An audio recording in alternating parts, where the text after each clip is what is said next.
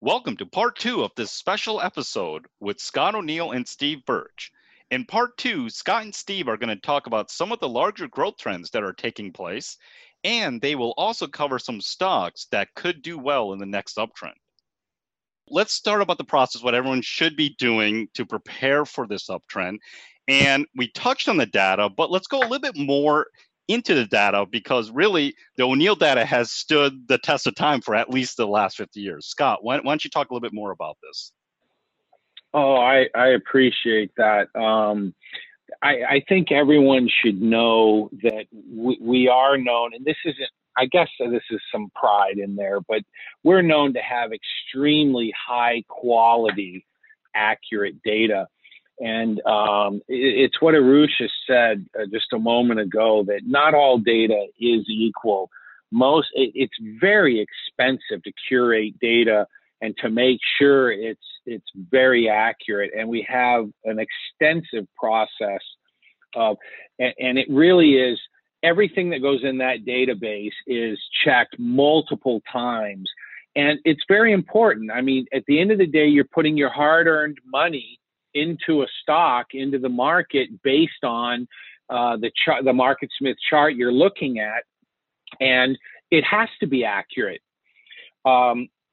Imagine buying a stock. It's kind of like at that cocktail party buying some rumor, what's the hot topic people are talking about, or buying a stock from some crowdsourcing website, right? Or buying it because of social media talking about it and hyping. And just think about the plethora of inaccuracies in all of those areas. And you come back to the William O'Neill database, and the standards are so incredibly high that you can have real confidence in that chart when you put your hard-earned money in against that. Yeah, and so let's take it from that to really, so both of you were the creators of MarketSmith back in 2010. You took the amazing Daily Graphs Online product that I got started out with, and you made it better. You made it easier. What was kind of the thought process, really taking Daily Graphs Online and evolving it into MarketSmith? Right, Steve, you ought to take that because you really were the chief designer. Yeah, I'll take that. It was actually one of my first big projects for Bill, and Bill had asked me to, in 2007. You know, I joined. I was at William O'Neill, and he asked me to step in as the president and chief operating officer in 2007. That was right before the 2008 crash. You know, just perfect timing, right? Yeah, exactly. And you're, Arusha, you're right. For those that don't know the history, short history, but Bill had created a product in the 1970s, and Scott, you've told the story many times of how he did it over the weekend. And so when you look at that MarketSmith chart, that with the when you look at a weekly where it has some of the fundamental data on the left-hand column, and it has the pattern rec there on the chart itself, and we've got the log scale and just sort of the placement. Well, this is so similar to what Bill designed in the 1970s, and it was really meant for not a professional fund manager. We have another product called PenArray that has, believe it or not, it's like a supercharged MarketSmith. It really is. It's on steroids. It's got global markets, and it's got a lot of other stuff. But Bill designed MarketSmith, and he put in it, and it's got a tremendous amount of capabilities. He designed the Daily Graph product to really replicate what he had done in print in the 1970s. And so at that time, in 2009 and 10, there was a lot of change going on in terms of online applications. There was Flash out there. There was a Silverlight as sort of what technology would you use, and we made a decision to invest in the property, to completely revamp it from the ground up, and give it a new name, freshen the brand, and really think about the user base. What are they trying to do, right? So we really beefed up the screening. We even, a lot of the products that Bill had originally designed were very, very much can slim only, right? It was just, that's the way that the originator and founder wanted it. And we ventured out a little bit by putting the Guru screens in, and we said, there are going to be times when people are not, they're more value centric, or they're more growth at a reasonable price, or they're just curious. They just want to learn about some of these different approaches to the market. And we've got a powerful enough tool and a really, really rich database. Why don't we put that in there? And so, and we added some other, we added the pattern rec. You guys, I'm sure many people listen to Mike Webster, who was working at the time on pattern rec and really helped to codify all those rules, and that lives in MarketSmith. And it really, really was a leap forward, because people don't realize how in years ago, Scott and I and Bill, we would go out and teach the technical elements of CanSlim, and we had no pattern rec. Like, we would have to just put a chart up and sort of draw out for people, don't you see the pattern right here? And it's really hard. It's like trying to teach someone for a beginner, right? It's very hard. Yeah, Steve, and I was a customer back then trying to learn this from you guys. It took me a couple of years to see it, right? Because once you learn about the cup with the handle, all I saw was cup with the handles everywhere. But there's a certain cup with the handle we're looking for. It's like going to a doctor who's been trained on reading an X-ray, and they all know what they're looking at. I look at an X-ray, I have no idea what I'm looking at. Right. And, exactly. And, yeah, Scott and we're very fluent in that, because we grew up old school, where we didn't have any of those assists. We just had to look at the chart and talk to Bill a lot, and then really understand, like, what are we trying to discern here, and what is this pattern that we're looking for, and why is it significant? But the pattern rec was added, the screening was added, the alerts were added, the groups, the coaching. So Scott was gracious enough. I was busy working at William O'Neill, and helping to revamp this product. And Scott, you came in 2010, and we actually did the launch of MarketSmith in New York City. So the big reveal and the big opening day when it went live on the web was in 2010. It's hard to believe it's 10 years ago, and it was just an amazing team of developers that we had assembled. And interestingly, I hired most of that team away from the firm that was helping us. They all wanted to join, and they all had interest in the market. And I still have many of them. There's probably at least, there's probably at least 6 or 7 or 8 of those original team members working within the data analysis organization, because they just love a lot of the things that we do from an innovation standpoint. So, and they're all very, very strong.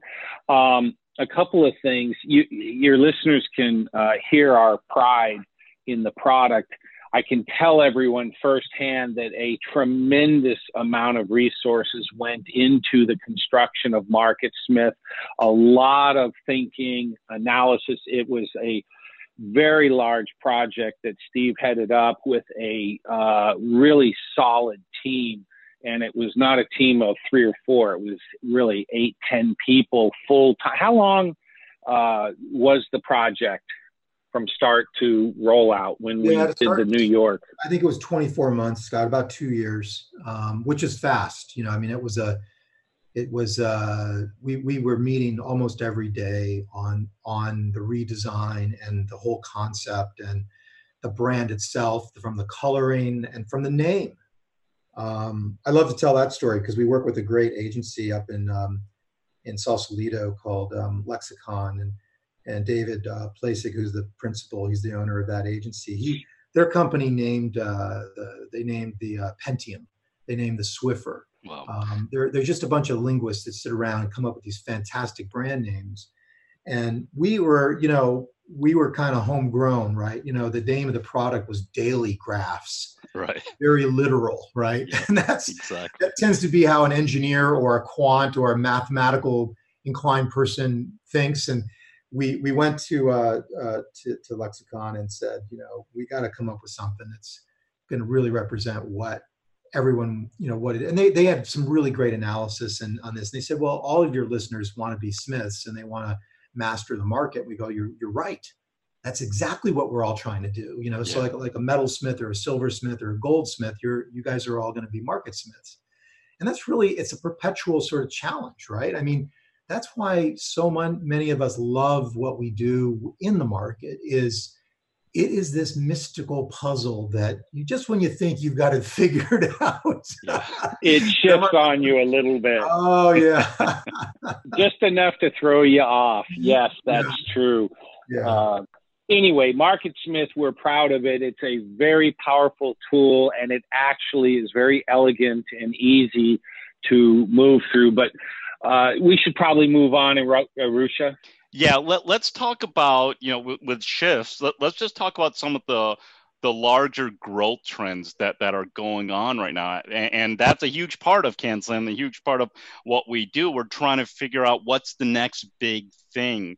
And then some of the stocks that are appearing from that. So, Steve, what are you seeing from a stock side, just from a trend side, that you can share with the listeners? Well, I'll now. This is sort of our opinion, and it's a fundamental view, and I always like to engage in this because it helps us to not lean too much on the technicals. There's a tendency to just look at anything that's moving on the chart and just run and gun, right? And so, Right. The theme that I've been talking about, and I know Scott and I, at one of the workshops 2 years ago, and this has been a recurring long-term secular change, which is autonomous vehicles. Mm-hmm. We one of the fascinating things about CanSlim is that N factor, and if you were to look at Zoom, or if you were to think about Five9, or if you were going to look at, one of the themes right now is the coronavirus, work from home. What theme? Who's going to benefit? Right? There's everybody knows the names: RingCentral, DocuSign. Yep. Zoom, there's a half a dozen names that are being floated around in social media, and anyone that's doing a little research can find them. The question to ask yourself is, are they offering something so new and so differentiated that we probably don't have any earnings risk over the next 2 or 3 years? And it really is drawing an audience, right? So if we go back and look at Qualcomm, or we look at Apple, or we look at Costco, or we look at Amgen, or we look at Syntex, we look at all these prior examples of great winners, you can always answer that question pretty clearly, that they did have a differentiated product, they had a competitive moat, they did not have earnings risk, and they were killing it with every earnings report, like, here we go again, here we go again.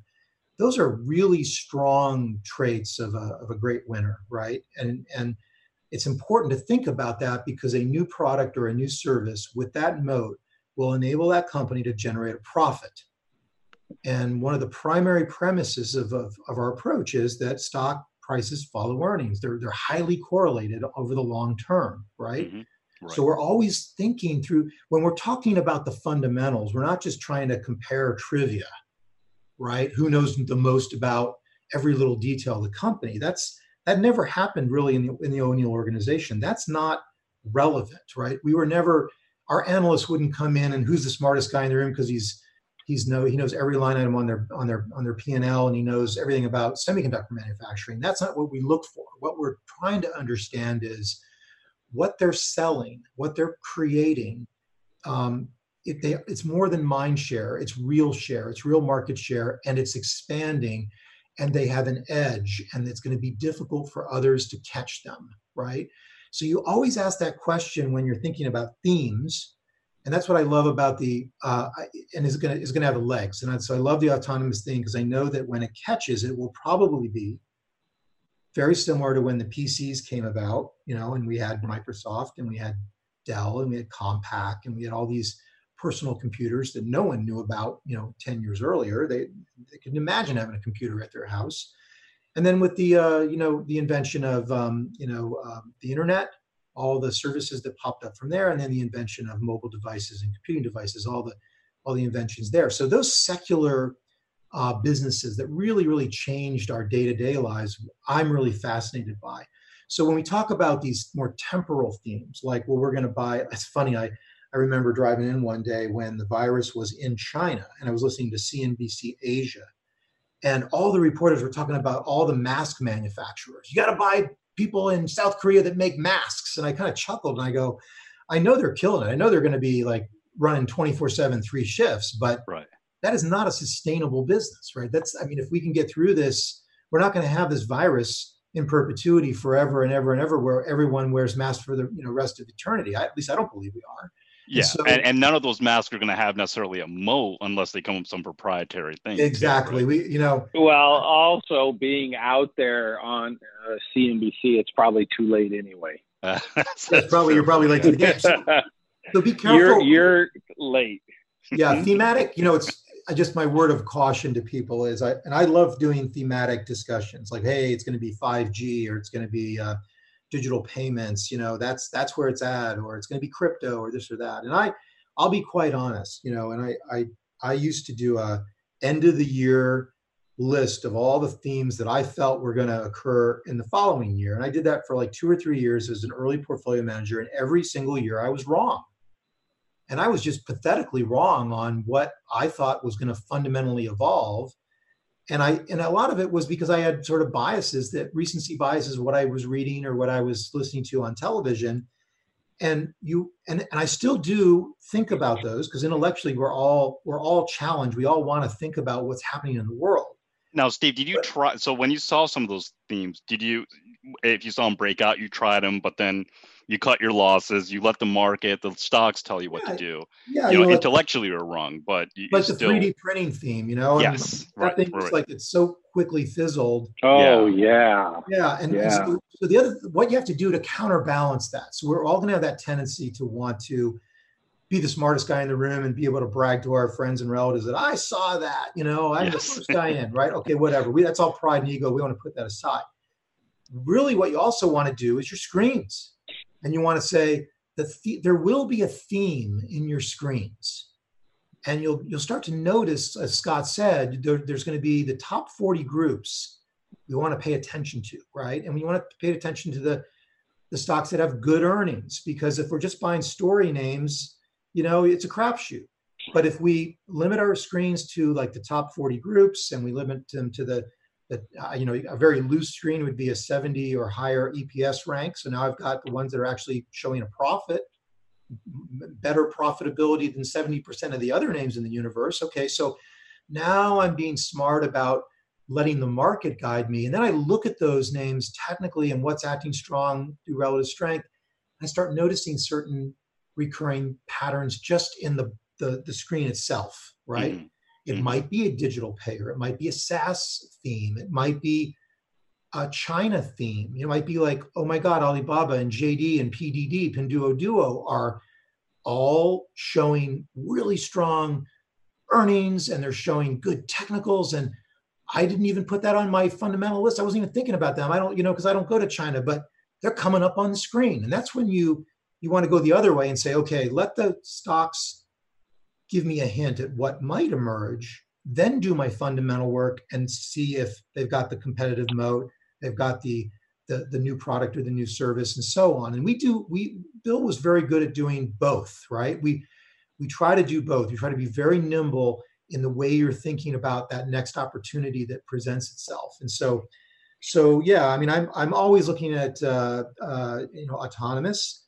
I don't know who the winner will be there. 5G, we know some of the primary players.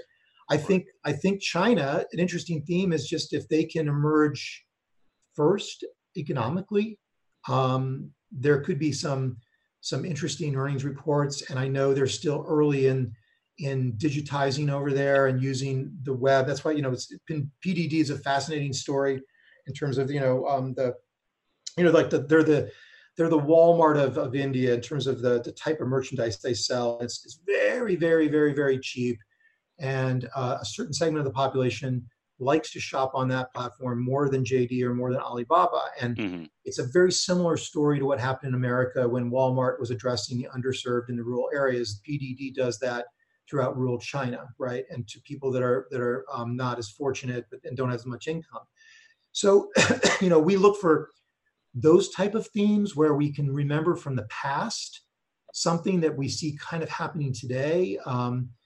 One thing that Bill, here's an interesting little tidbit, and Scott, you might remember this, but one thing, Bill made a lot of money in healthcare, right? You know, Amgen, Syntex, and that just is a universal. People are always looking to extend their lives and minimize pain and just avoid getting sick. And so healthcare is a really interesting space, right? So we always like to look there. The trouble is many of those names are story names. They're very story oriented. So, you know, if you limit your screens to the ones that are making money, you're going to end up with a much smaller universe, but that's fine with us. You know, we want to see the ones that really do have some FDA approval or some competitive edge and moat. So healthcare has always been an area that Bill did really well. And the other area was, and he would always talk about thematically, this continues to persist, is companies that help with communications, right? And I remember him telling me once about Xerox.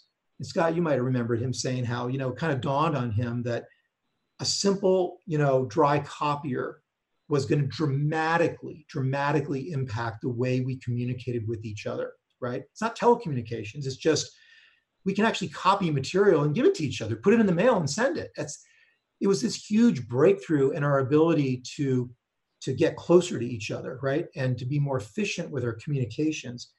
And I've found that theme that ties into 5G, right? Ties into the Internet of Things. That is a very long-legged theme of just anything that helps us. And maybe we have to think about that, you know, with this social distancing, maybe there's going to be a longing for, you know, somehow getting reconnected. But well, Zoom kind of plays into that with that communication thing. Exactly. Right? Yeah, it does. Yeah. And so then, you know, I remember one time Bill telling me that he actually, back to your communication point, he considered the railroads at the turn of the century a process of improving communication instead of just looking at it as transportation. Interesting twist. That is really interesting. And they were, Scott, because they laid the telegraph right next to the railroad tracks. So it really was, you know, I mean, and they had a telegraph operator at every railroad station. So, you know, he was dead on. Now, here's the thing, like let's talk about Zoom or any of these other thematic ideas. If you buy one, you go, okay, I waited for the follow through. So I'm trading in harmony with the market and I waited for the perfect technical setup. You know, there are three decisions you have to make. I tell people this. You have to figure out, what am I going to buy? When am I going to buy it? And how much? Now, what I'm going to buy, you've used your thematic, you know, lens to determine I'm going to buy something in communications. Maybe you pick Zoom. You're using your technical skills because you're reading the charts and you're using pattern rec and you're really being disciplined about entering the trade, right? You also want to think though about how should it behave? And I'm not going to talk about how much. That's a whole nother call and topic, is really your weighting in the portfolio. And that really gets down to kind of your conviction that you've got a big fish. You've got one of these model book stocks, and that's where you can really parlay and amplify your returns by not just buying once and sitting there, but really understanding what you have. And it's going to show up when I say, well, how do you know you've got a model book? Well, it's going to show up when they announce their earnings, right? Because we see this in all of our models. They're going to come out and they're going to shock you. Yes. They're going to shock you at how much they're growing their sales and their profitability and their earnings and you're going to go, oh my God, I wish I owned that business. I wish I was the you know, own the whole business, or I was running that business, because that's amazing, right? And that's what you want to see in your holding, right? If you buy the wrong one, you buy a stock in your theme, and they kind of have a tepid earnings number, and you're like, oh, I got the theme right, but I got the dog in the theme, right? Time to exit. Yeah, you got to exit. And you got to figure out how to get the leader. And Bill would always challenge us on that. He goes, you want to get the best stock in the best group, and you're going to be validated. Number one, it's going to rally. You know, you're going to have other like-minded growth investors running into that name, and then they've got to deliver. And you're going to get validation that you've got a big fish when you get that earnings, right? And that earnings comes out, and they should blow away your number, and they should tell you up their guidance, and you're like, yes, it's working. And then their ability to do that quarter after quarter after quarter is going to come down to their ability to execute as a growth company. there were a lot of people that were poo-pooing the Apple iPhone. Oh, it's got a glass screen, and who wants to type on that? And BlackBerry is going to dominate. Well, where's RIM, right? Where's Apple? Right. Well, and there was a big tug of war. And Scott, you remember we had RIM, we owned it. It was a model book stock, that was for a while, for a long time, as was Nokia, as was Motorola, right? They all had their day in the sun. And when Apple comes along, there were people saying, oh, it's going to have its day in the sun, but we're negative. It's going to go this way. Let the market prove to you that they are still winning, and they do it quarter after quarter of showing you through their revenue growth and their earnings growth that they really are dominating. And that's what happened with Apple. And that's where many of our listeners probably, because I know I've talked to them at workshops and ourselves in our family office, we really were able to reel that fish in. That Apple trade was a real wealth builder for many, many people.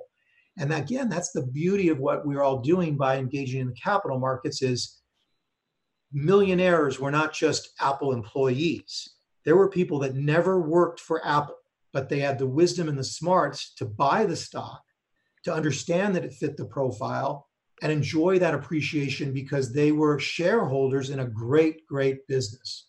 And that's ultimately what we're trying to do, right? With every one of our buys, we're hoping that we're going to get another one of those big winners, like an Apple, like a RIM. But you really, you have to train yourself not to fall in love, because if you're making a lot of money, you're going to think it'll never end, and you got to be very dispassionate. And like BlackBerry and Motorola and Nokia, some of these names will fizzle and go to zero. And so you have to understand the life cycle of your holdings. They're not, I'll buy it and hold it forever. I mean, capitalism is a brutal, system where, we have this creative destruction going on. If you can't compete, as a manager of the business, you're going to probably, shutter. And you guys know the numbers, restaurants and small businesses. And Scott and I run a lot of businesses, and we know how difficult it is. That gives us a real appreciation for when we see a company generating 25% sales growth. We're like, that is amazing. All right. So to quantify, let me quantify that point for the listeners. We have model books, as everyone knows, that go back to the 1880s, and even 20 years ago, the vast majority of those companies don't exist, or they're in a different form or shape. Right, Arusha? Yeah. It's remarkable how quickly they're either acquired or they're trumped by someone else. Like Apple coming in, putting BlackBerry in trouble, or Nokia. Yeah. Yeah, and I want to go back one last point on what Steve was talking about Apple, just for the listeners. Big moves take time. Yes. And so once you've got a good cushion and you're pretty comfortable with the market trend and how we follow the market, you want to step back and give it room and let the cushion build, because it's simple. Big moves take time. And we're talking about multi-years. I mean, Apple's been very good to our shop. And I'll say, another thing that Bill would remind us, when we would go into a bear market, and there was I'd always remember that it always seemed to come about much quicker than you wanted it to. You just felt like I didn't have enough time to make the kind of money I wanted to make during the last bull market. They took the punch bowl away too fast. It always felt that way, right? Mm-hmm. But Bill would always say, and he was sort of, he had that very optimistic view. He'd say, look, the bear market performs a function.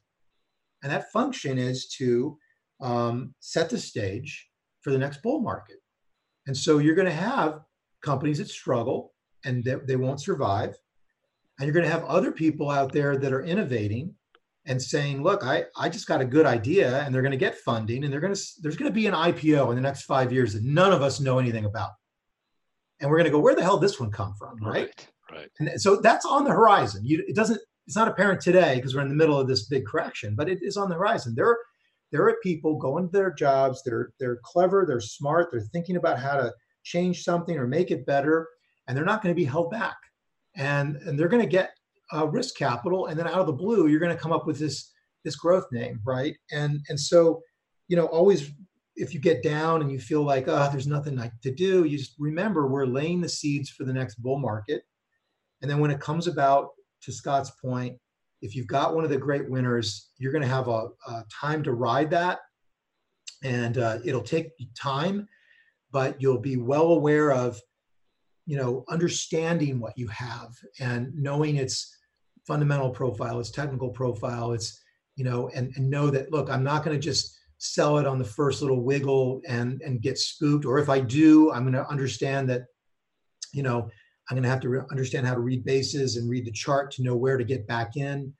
And that's what makes makes it so exciting. I mean, it's not you can't tell the market when you need money. It's going to do what it's going to do. And you have to have patience. And so you have to have enough wherewithal to survive during these difficult periods and just stay, take risk off and raise cash. And it takes time to learn that. I've been in the market for, God, I think it's now 32 years. 30 years. Yeah, 30 years. And so, I remember what it was like when I was just starting. And you just think you can make money every time you go in there and put a trade on. And as you get older, you just have more of a memory for the ebbs and flows of the market. And hopefully your listeners will learn from this. This is an unbelievable experience for everyone to put in their memory bank and remember, because we're getting sort of a witness to mass psychology. We're getting a witness to government intervention. And this will go down in the history books as equivalent to what happened during the Depression. I don't know if we're going to go into a depression. No one knows. But that was such an extreme situation of decline in wealth. And we're having the same thing go on right now that, if you can survive this and keep your powder dry and be really about, smart about the way you trade, there will be a period in the future where we're back to normal and you're going, hey, it's actually easier. It seems to be working. I'm not getting chopped up, and the growth names are really delivering, and you'll see the valuations. This happened in Scott, I think it was like in the prior to Reagan, it was in the 80s, early 80s, 80, 81. I was going through one of the model books that we have. We have all the examples, and I think Market Smith, we send those out. Mike just finished that, didn't he? I think he finished the top stocks book. Top stocks of 2019. Yep. Model book. We have these big volumes in our office from that we've compiled going back to the 1800s, and in many of these bear markets, it would always shock me how much the multiples compressed, right? Because many of you listeners are probably used to, you've probably been trading during the 11-year bull market where valuations were pretty expanded, right? They were, people would get nervous about valuations being too high. And I saw so many great growth names where the earnings were growing at 35, 40, 50%. This is in the 80s, right? This is in that cusp when we were moving, the Microsofts, the Wang computers, and we were moving towards computerization of the business and then eventually the home. And man, I mean, if you're value centric and you're afraid to buy high PE stocks, that was a phenomenal time to get into that 82 bull market. We might have a similar situation here, right? Where they're just taking everything out to the woodshed and they're just crucifying every name because it's panic selling. And, we might find that as they build the right size of their bases, these stocks rally up on the right-hand side. You're not going to buy it at the absolute bottom, and you don't want to because you don't know where that is. But you might end up getting these things at very, very reasonable valuations, so you're not going to have a valuation risk. And then, they deliver on their earnings. You'll say, okay, I'm actually got the wind at my back, and it's starting to get easier. So that's the scenario that I hope plays out for everybody that's following this approach. But we take it day by day. We remain flexible, and don't try to project. Just interpret that action day by day.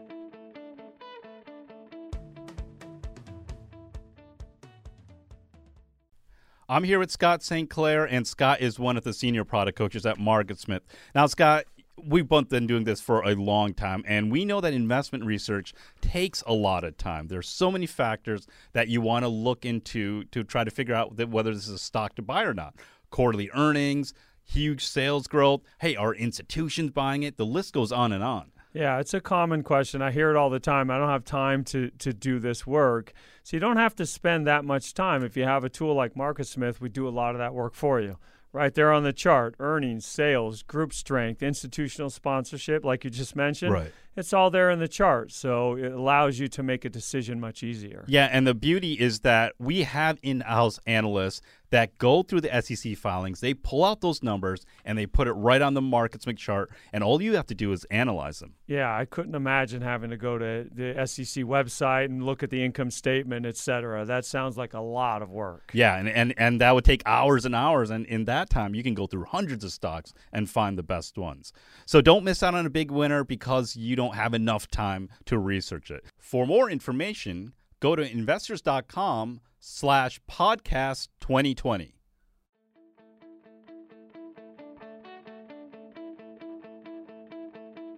Let's quickly go through a few ideas that have come up on the radar. So one of them is Atlassian. Now, we're familiar with it in-house because all our developers are using their products with Confluence and Jira. Yeah, I mean, this is one, if you're just listening, it's Atlassian is the symbol is team, TEAM. It came out in 16 as an IPO. So it's relatively new, had a beautiful prior uptrend, built a recent base, has a 94 relative strength rank. And what's interesting, I'll just talk, Arusha, about the process, and I'm not any name that Scott and I mentioned. Look, we mention them because we're familiar with them. It doesn't mean that we, as a matter of fact, we're 0% invested right now, so we're not even in the market, right? So none of these names we own.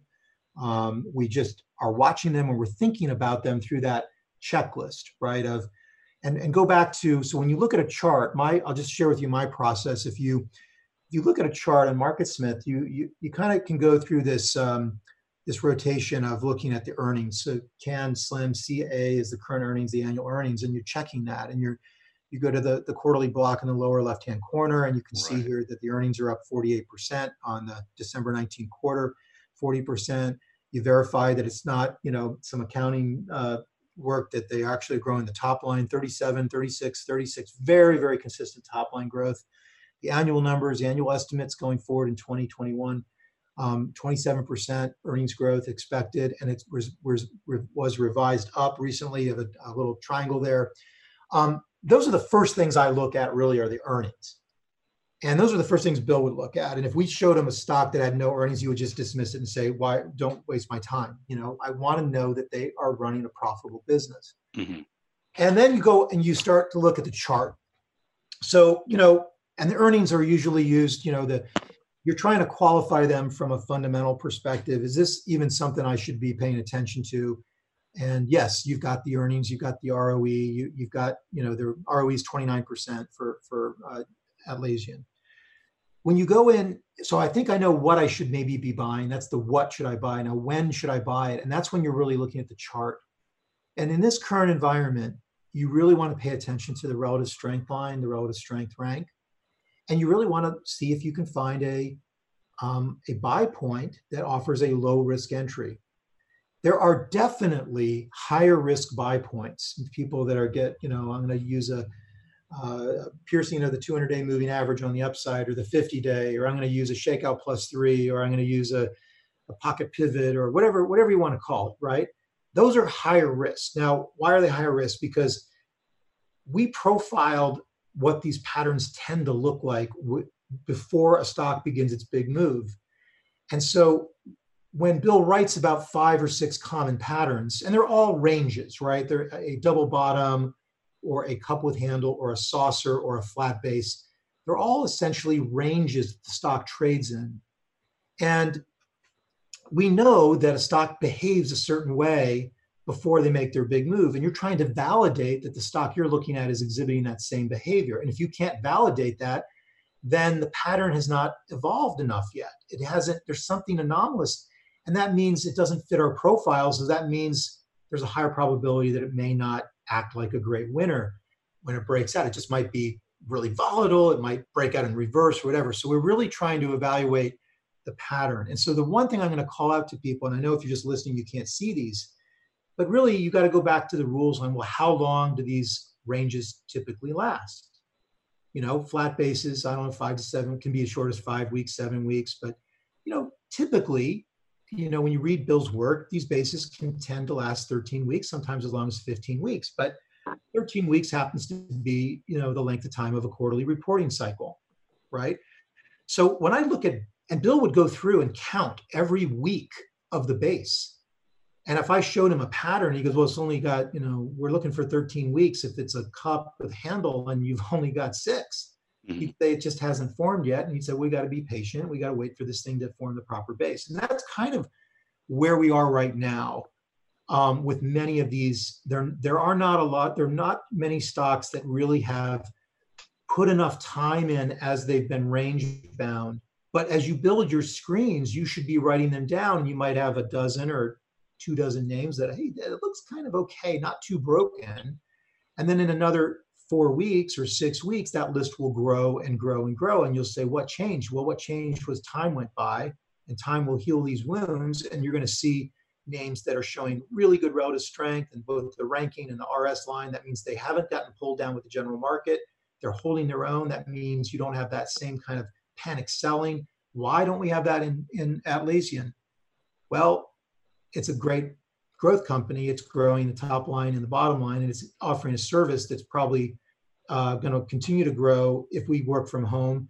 And it's a service that's relatively immune from the shutdown, right? So and the institutional sponsorship is not selling. They're selling other stocks.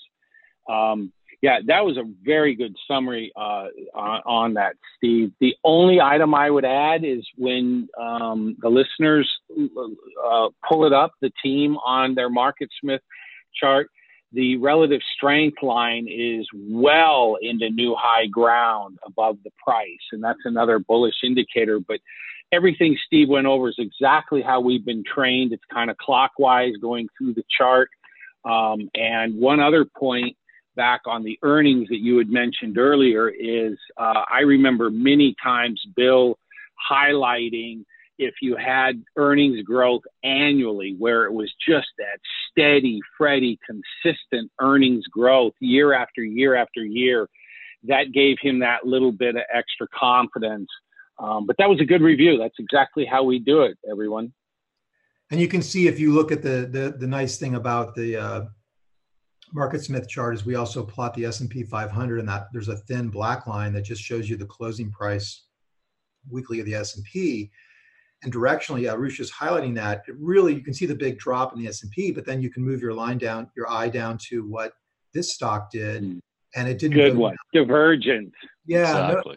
That helps you to understand that's why the relative strength line is at a new high, right? It's just holding up so much better. One of the things that we've also noted and studied, and many of you probably read, is that there tend to be patterns, like base on base patterns, that occur in a stock while you're going through this difficult down market. You've got stocks that want to break out, but they can't break out, and they just build another base. And so as you build screens, or as you're looking at names, you just need to teach yourself what is going to be a typical pattern that's generally bullish. And then, Scott O'Neill and I would look at this, and we're not at all bothered by the fact that this stock is not that far from its all-time high. Many people are going to say, oh, but you got to get over that. This is a very basic concept that novice investors are afraid to buy things that seem to be near their all-time highs, and they just don't believe that they're going to continue to go higher. But when you look at these historical models, we see it over and over and over again that strength begets strength, right? You want to avoid, and weakness begets weakness. So if you're going to be a bottom picker, and you're going to present us a stock, if you were to give us a name and say, here's one, I love this, and I look at it, and the first thing I see is it's down 70%. What about Marriott? Should we buy all these travel companies? I think how about Carnival Cruise Lines, right? Right. Well, let's pick the bottom. We're going to say, okay, you got to go back to the book and read, right? and we're going to say they don't fit the profile of a great winner, right? You're right. This is, intellectually and conceptually, maybe you're right. Maybe it's overdone, and maybe they're going to get a big bailout, and all the casinos are going to come back screaming higher. and it's going to be a V bottom. But but you don't know. We don't know, and we did not see that when we documented these thousands of great winners from the 1800s to today. We got a big library of them. We just don't see that pattern, right?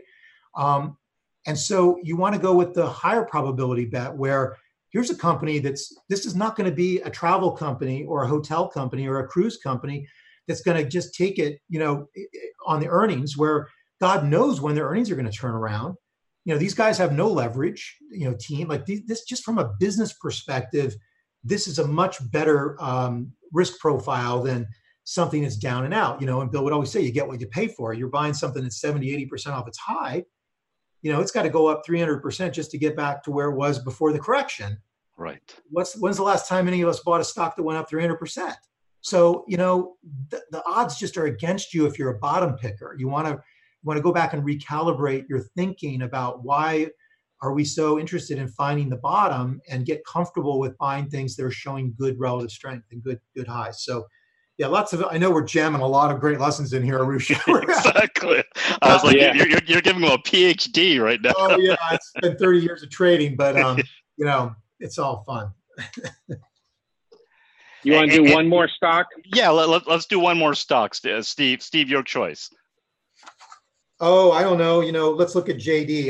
Let's pull up JD. Chinese. I talked about PDD and JD. You can look at all three of them, here's JD.com, this Chinese online retailer, and I'm just curious about. Their earnings were triple digit there, and then they slowed down 14%. The top line has been really consistent around 20%.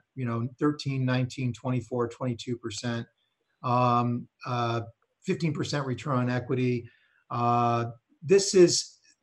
If you contrast this stock technically with, I'll put up Alibaba, BABA, and I'm looking at Chinese names only because I'm intrigued by this idea that maybe China's the first to rotate out of this and maybe recover economically, but we'll see in their numbers.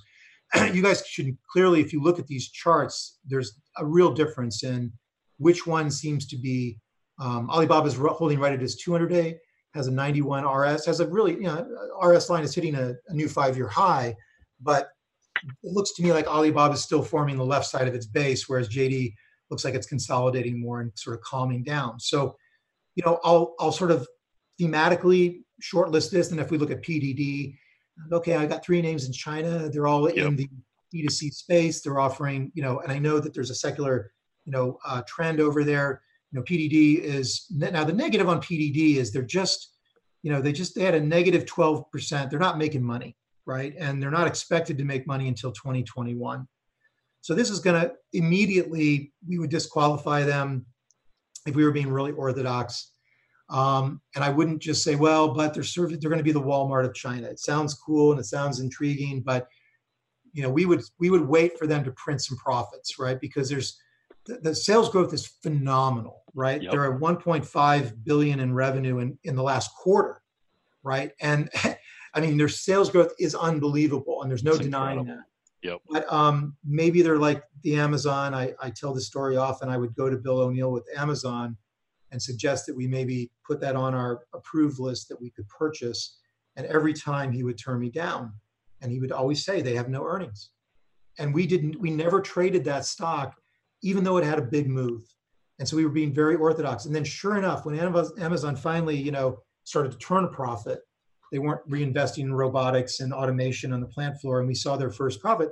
It did form a base, and it did provide a proper pivot, and that's when Bill put it on. So, you're probably better served being really orthodox longer term, rather than always kind of making exceptions. Because I know people get into trouble. You make one exception here, then you make another one over there, another one over there, and before you know it, you're not really following any rules. You're following the exception to the rule, and then you get into trouble, right? And right. And so this one is definitely much more speculative, but it has a 96 relative strength rank. It's actually in a pattern here. It looks like a base on a base. We had a cup, it rallied, and then it sort of sold off, and it's just sitting on that prior base. So that's a very typical. We see that often with leading stocks. They just base on base while the general market's grinding through its bear market. And then when the market doesn't follow through and it turns, typically those base on base type patterns will be the first to really run. And they'll almost like a spring that's getting wound up, where there really was no desire for the owners to sell. You didn't have any real selling pressure. Like Scott was saying, the institutions knew what they had. They weren't interested in liquidating this. They're gonna own it for the longer haul. And then others are like, man, these guys are, still killing it on the earnings. And so then you have new buyers coming in, and then that would make for a nice move in that stock, a nice rally that hopefully we can capture. I'd like to talk about process. I don't know. I don't have any other names. I'll throw out, much slower, more conservative, but I like Microsoft. I actually owned it before the market break. And let's see how it forms now. It's come down on the left side, but that's another one. Potentially the relative strength line is well above the price, where the price is. Yeah, these are good, solid, what we call defensive growth names. The earnings have been accelerating 21%, 21, and then 37 in the last 3 quarters. Top line consistently growing at 14%. Good margin expansion. Buybacks, and this is you're not going to get the same kind of daily action and juice, and you shouldn't be desiring that either.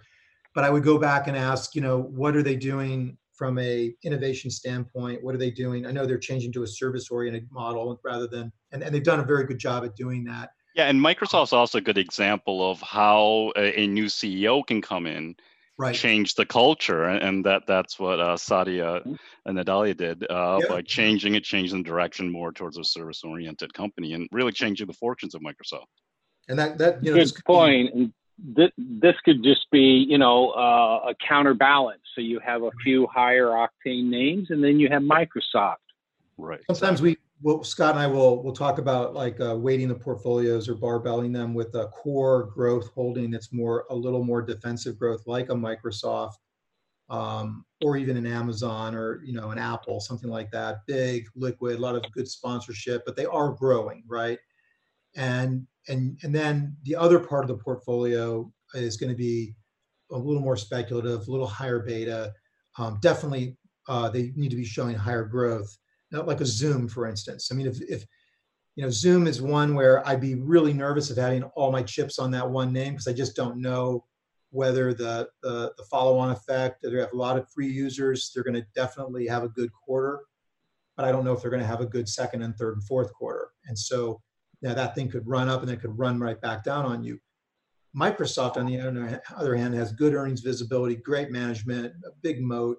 So, barbelling or diversifying your own little portfolio with a more stable growth name versus a more high beta growth name is also not a bad strategy when you're trying to mitigate the risk of this crazy environment.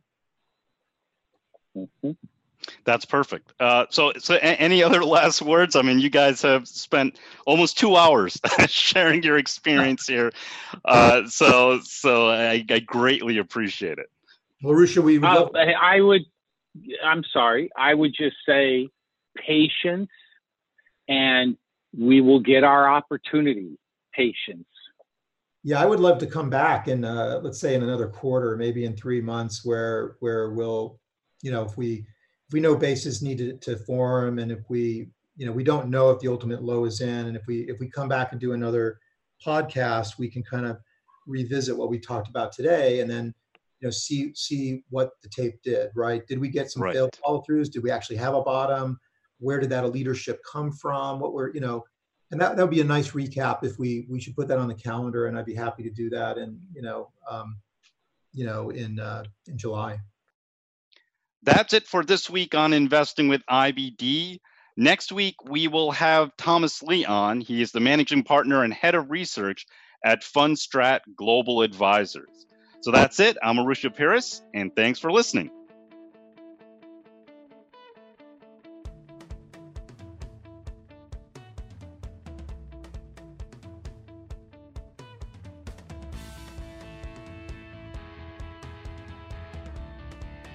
And for this week's Notes and Charts, make sure to go to investors.com/podcast, where you'll find details for each episode in the podcast episode section. And make sure to subscribe, rate, and review our podcast if you haven't already. We'd really appreciate it. You can also send us your questions and comments to investingpodcast@investors.com. We would love to hear from you and may use your comments on an upcoming episode. This podcast is for informational and educational purposes only, and nothing should be construed as a recommendation to buy, hold, or sell any securities. Make sure to consider consulting with your financial advisor before making any investment decisions.